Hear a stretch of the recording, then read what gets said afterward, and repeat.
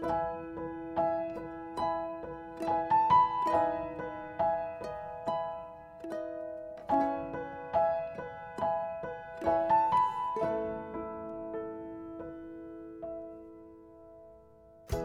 welcome to Live Your Dream podcast. My name is Selena Lee, and I'm a career and executive coach. I'm sharing inspirational stories from people who overcame rejections and failures to achieve their dreams. I hope these stories will inspire you to have the courage to pursue your own dreams and live a life doing what you love. You'll also hear about how I've transformed my own career from an investment banker and a corporate lawyer to becoming a coach, which I believe is my calling. You'll also learn the strategies I use to coach many professionals out of unfulfilling jobs and into careers they love. It's that time of the year when we're thinking about new goals and resolutions for the new year.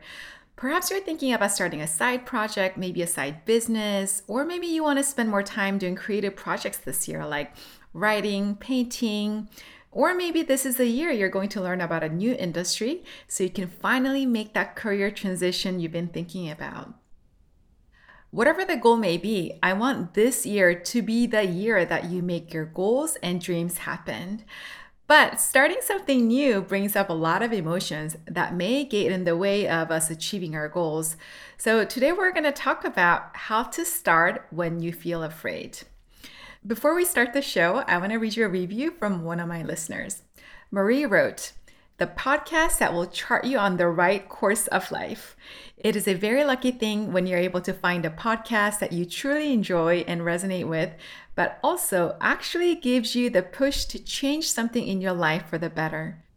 Selena's method of thinking holistically about your curiosities, paying attention to what you're good at and what you find to be meaningful is the answer to the question that I've been struggling to find throughout my life.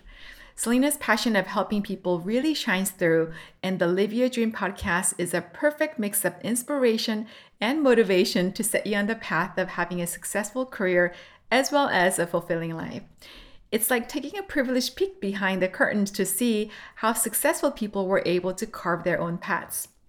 Selena also shares her personal experience throughout the series, and it is incredibly encouraging when you realize that you're not the only one trying to discover what you're really meant to do in your life. So grateful for this podcast. Wow, thank you so much, Marie. You have no idea how happy I was when I read your review. I read it over and over and over again. You totally made my day. Doing this podcast is a labor of love, and I do it in the hope that it will inspire and help a lot of people. But I need your help, and writing me a review is the best way you can help me to grow my podcast and have a chance to be discovered by new listeners. So if you got any value or joy from my podcast, I would be so grateful if you can please write me a review, and I might give you a shout out in my future episode. And also, there's something that I'm really excited about, and I wanted to tell you about it. I'm in the process of developing my first online course and group coaching program, which I will launch this year. I had a very successful small group coaching program last year, and I decided to further develop it into a course. In this new course, I'll have weekly live sessions where you'll learn everything I teach about how to do what you love and how to create a fulfilling and meaningful career and life. You'll be part of an inspiring community of people who are going through a journey of transforming their careers and lives, and there will be a lot of support and accountability to help you take action on your goals and dreams. So I'm now inviting a small group of people to join as a founding member. As a founding member, you'll get many benefits, which will include the lowest price that will ever be offered, and also one-on-one coaching with me, and many other bonuses and benefits. And you'll also be able to help me shape the course and take part in helping many people to change their careers and lives. So if you are interested in learning more, just message me on my website, selenalee.co/contact. That is CELINALEE.co/contact, or just click the link for today's show notes on your podcast app. I'm only inviting a small group of people to be a founding member, so be sure to reach out soon if you are interested in learning more about it. Okay, so starting something is really exciting, but it can also feel intimidating and scary, especially when we're about to do something that we've never done before or don't have a lot of experiences in. At first, when we're thinking about new goals or New Year's resolutions, we're really motivated and excited. But then our inner negative voice usually shows up and tells us, who do you think you are to do that? No one's going to care about what you do and create. You don't know what you're doing. And then we start to compare ourselves with other people who are so amazing and talented in whatever it is that we want to do. And then we start to feel really bad about ourselves. And then we get discouraged. And then we don't continue to take action. And then we quit. Sound familiar? Well, we've all been there before, right? So if you have ever felt this way before, I want you to know you're not alone. All these thoughts and feelings are completely normal and understandable because we're human. So then, how do we start when we feel afraid? Well, that's what we're going to talk about in today's episode. I want to share with you 3 steps that will help you to start and keep going even when you feel afraid. Number 1, never compare your first try with the work of the masters. When I was starting my podcast, it took me days to record my first episode, which was only like 5 minutes. It took me such a long time to prepare, write a script, practice, and record. And I remember recording my first episode was incredibly hard, and it was so awkward, like trying to talk to people as if there's people listening, even though I'm only just talking to a microphone, right? So I remember I had to literally visualize there's like a group of audience in front of me and I'm just like talking to them. And even then it felt like really weird.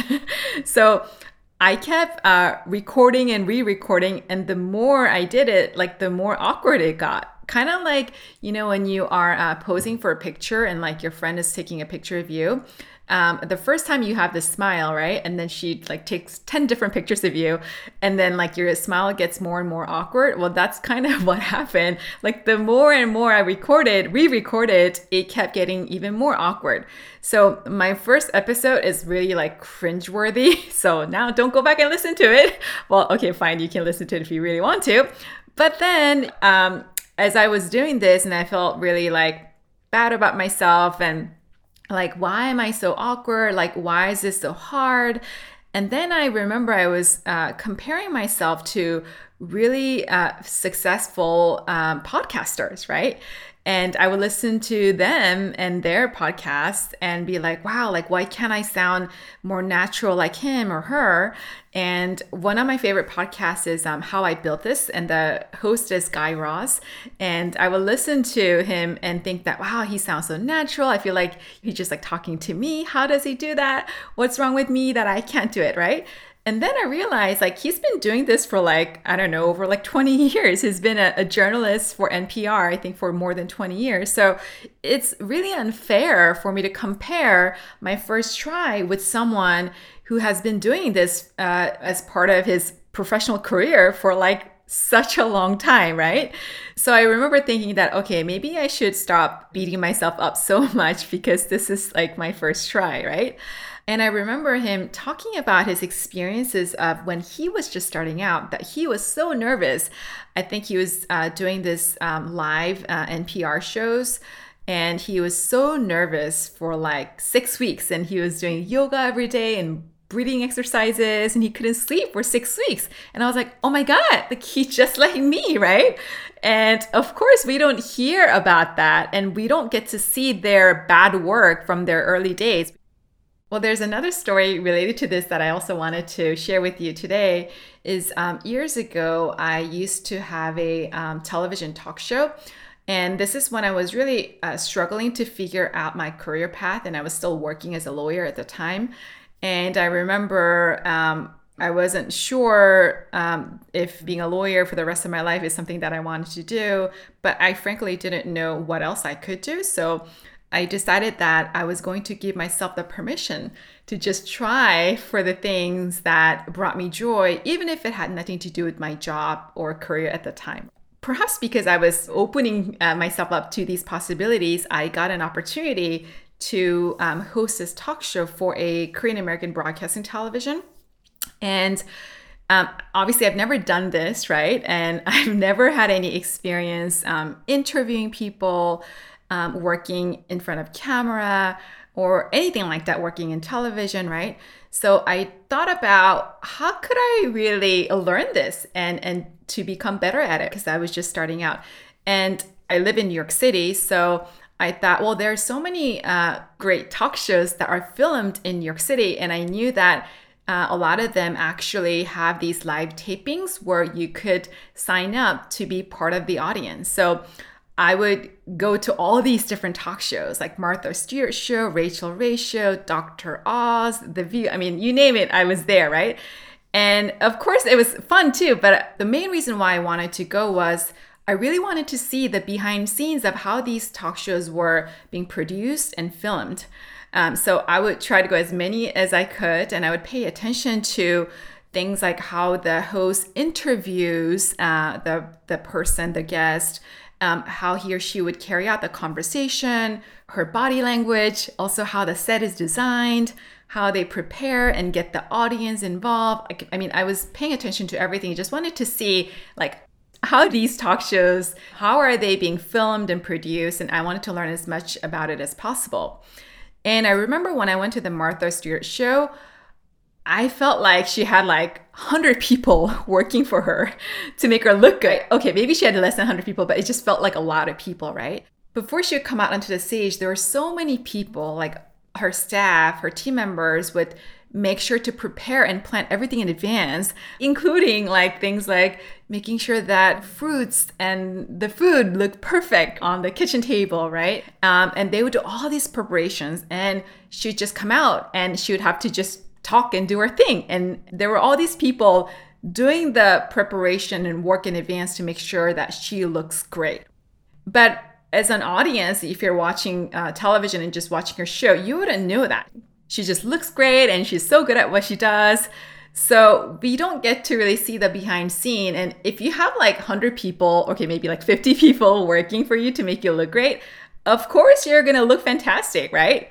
But we don't have that when we're just starting out, right? We have to do everything by ourselves, and we don't have a huge team to make you look good. Like we actually don't have anyone, right? We're just doing it by ourselves. And we also don't have any experience when we're just beginning. So when you're starting out, please be kind to yourself and have some self-compassion, because what's important is having the courage to start. In my last episode, episode 40, the famous and successful designer Debbie Millman talked about why courage is more important than confidence. And I wanted to share with you that clip from our conversation. That people expect to have confidence in doing something that they've yet to do, right, is a falsehood of epic proportions. We just can't ever expect to be confident doing something that we've either never done before, right, or have only done a little bit. Yeah. So I think that ultimately courage to take the first step into the effort of trying something is much more important than confidence. I think once you realize that you're not going to be able to just achieve confidence, right, that you have to work for confidence, that the idea of stepping into that effort and taking that first step into the experience of trying will help develop confidence. If you haven't yet listened to Debbie's episode, it was a really inspiring conversation, and I think you'll really enjoy it. So I'll include the link in today's show notes, selinalee.co/episode 41. That is CELINALEE.co/episode 41. The people who look like masters in our eyes, if they had compared themselves to the masters of their time, that would have stopped them from keep showing up and trying again and again, and they would not be where they are now, right? So everybody starts with taking the first step, and I'm pretty sure their first try wasn't very good. So if you are just getting started, please don't compare your first try with the work of the masters. You're not seeing all their bad work from the early days. So I share this with all my clients, and one of my clients emailed me and said this: I wrote down something you said and turned to it often. Never compare your first try with the work of the masters. It took me a long time to realize that I was doing that, and it was not helping me at all, only making me feel bad. Those masters all had their first tries too, which I'm sure were bad. No one is good when they're just starting out, but we never get to see that. So getting this email from my client made me be really happy because I think it really summarizes how many of us are feeling when we're just starting out. So please never compare your first try with the work of the masters. Number 2, start where you are with what you have. When we have big goals and dreams, it can be really intimidating at first, and we may not even know where to begin. And this is one of the most common struggles I hear from people. We get overwhelmed with big goals and we don't even know where to start. I remember a very famous artist from Korea was telling me how when he's starting his massive scale art project, it can be really intimidating and scary at first. So he shared with me what his mentor told him, which he says he always remembers and follows. First, start with what's easiest for you.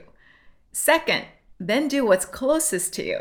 And third, do what you can do next. So basically, I think what he was telling me was start where you are with what you have.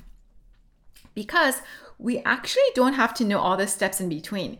We just have to know the next step and take that step. My favorite quote by the poet Rumi is, "As you start to walk on the way appears." And this really has been the guiding principle of my life. All the things I did, I didn't know how to do them in the beginning, including writing my book, creating my community, Give One Dream, which I started to help people pursue their dreams, starting this podcast, and also starting a business and becoming an entrepreneur. So how did I do it? I just started from where I was and took the next small action. I reached out to people, I showed up, and I asked for help. And basically, I started where I was with what I had. And one small action after another eventually resulted in me achieving big dreams, which then led me to my next path, and then to an amazing journey of discovering my calling as a coach. And after interviewing so many successful people, I've also discovered a similar pattern. The people who achieved incredible amount of success didn't necessarily come from the privileged background, had the best education, or had the best network. In most instances, the complete opposite was true, but they didn't let their circumstances define them or prevent them from moving forward. They just went out and tried things. They just started where they were with what they had. And eventually, they became incredibly successful and built a very fulfilling and meaningful lives. So, I hope you'll remember this, to start where you are with what you have. Okay, number 3, do it for one person. Years ago when I was writing my book, I read all these books about how to write. And one of the book was called If You Want to Write by Brenda Ueland. And I remember this one paragraph that really spoke to me. So I wanted to read it to you today.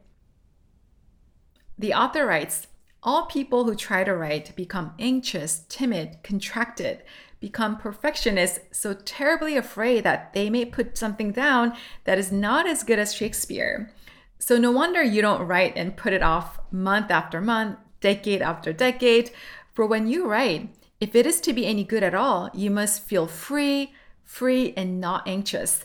The only good teachers for you are those friends who love you, who think you're interesting, or very important, or wonderfully funny, whose attitude is, tell me more, tell me all you can. I want to understand more about everything you feel and know, and all the changes inside and out. Let more come out. And if you have no such friend and you want to write, well then you must imagine one." I love this so much because when I was starting to write my book, I didn't have a huge following. I actually had 0 following. I've never written a book before. I had no experience writing and publishing anything before. So the odds were definitely against me. So it could have been really easy to let that thought of who's going to read my book discourage me from pursuing my dream of writing a book. And I remember reading this paragraph from the book, If You Want to Write, really spoke to me. And I understood it to mean that write for one person who is really interested in what you have to say, who really loves you and supports you and wants to see you succeed. So I wrote it for that one person. And if you know my story, my book did very well. It got published by one of the best publishers in South Korea.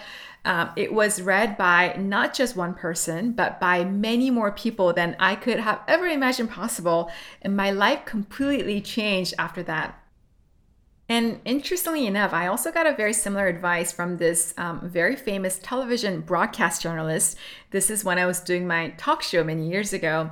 And I was trying to learn how to not be so nervous and anxious and awkward in front of camera because I've never done this before. And this journalist, who had years and years of experience working in television broadcasting, gave me essentially the same advice.